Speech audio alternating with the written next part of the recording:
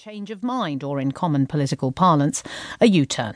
For the snap election to take place, the Prime Minister needs the support of 2/3 of MPs, which means she will need the backing of other parties when the motion is voted on Wednesday. But it shouldn't be a problem, as the leader of the opposition Labour Party, Jeremy Corbyn, made clear. I welcome the opportunity for us to put the case to the people of Britain to stand up against this government and its failed economic agenda, which has left our NHS in problems, which has left our schools underfunded, which has left so many people uncertain. We want to put a case out there for the people of Britain of a society that cares for all, an economy that works for all, and a Brexit that works for all.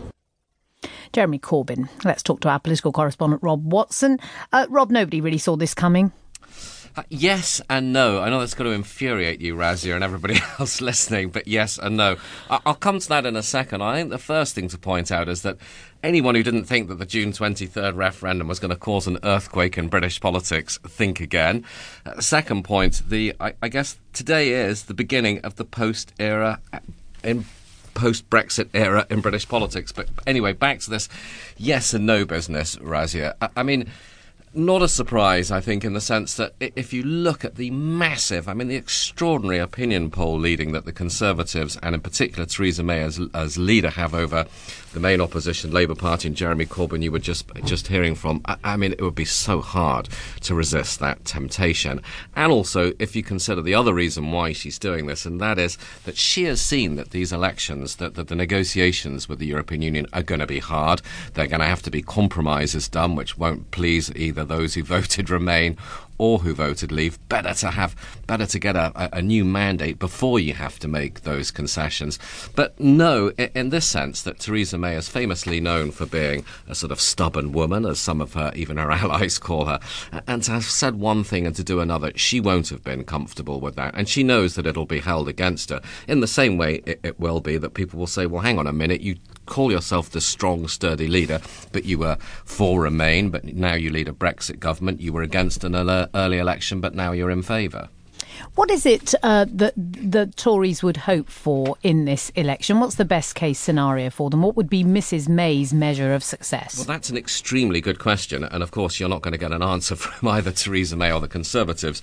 But look, the reason why that she's doing this is that she hopes to extend her majority, which is just under 20 at the moment. I would think to something maybe closer to 100. And there's a couple of reasons for that. One is just the opportunity presented by the opposition, main opposition being so weak. But I think she will know again that these negotiations are going to be difficult.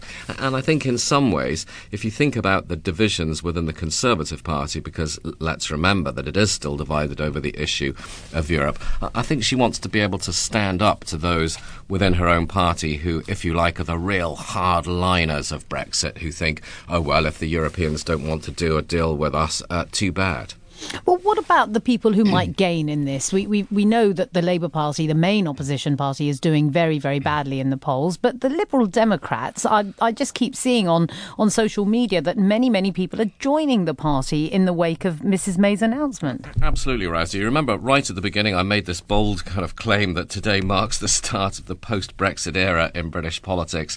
Of course, one of the reasons I said that is that you have to think about this up until, well, for the last 30 years, the two main parties in Britain, Labour and Conservative, have favoured Britain's membership of the European Union. Well, now both of them believe in managing Brexit. So coming up, if you like, on the outside of the Liberal Democrats, the only avowedly pro-EU of all the national parties. So absolutely an advantage for them. And I think this brings me again to one of the risks that Theresa May faces, and that is, it is worth remembering. She likes to say that the country is uniting behind Brexit, but this is still a very divided country, and 48% of people did vote to remain, and again, worth remembering that 39% of them, forgive the figures, Razia, voted Conservative in 2015.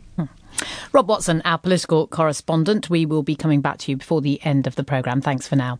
Just before we came on air, I spoke to the former leader of the Conservative Party, Ian Duncan-Smith. First, his reaction on the shock announcement. Yeah, we're all a bit surprised, but I can understand her logic. She recognises, after having seen the Brexit bill go through recently, how difficult just a 4-line bill was if you don't have a massive majority. That means that the next bill, which is unbelievable...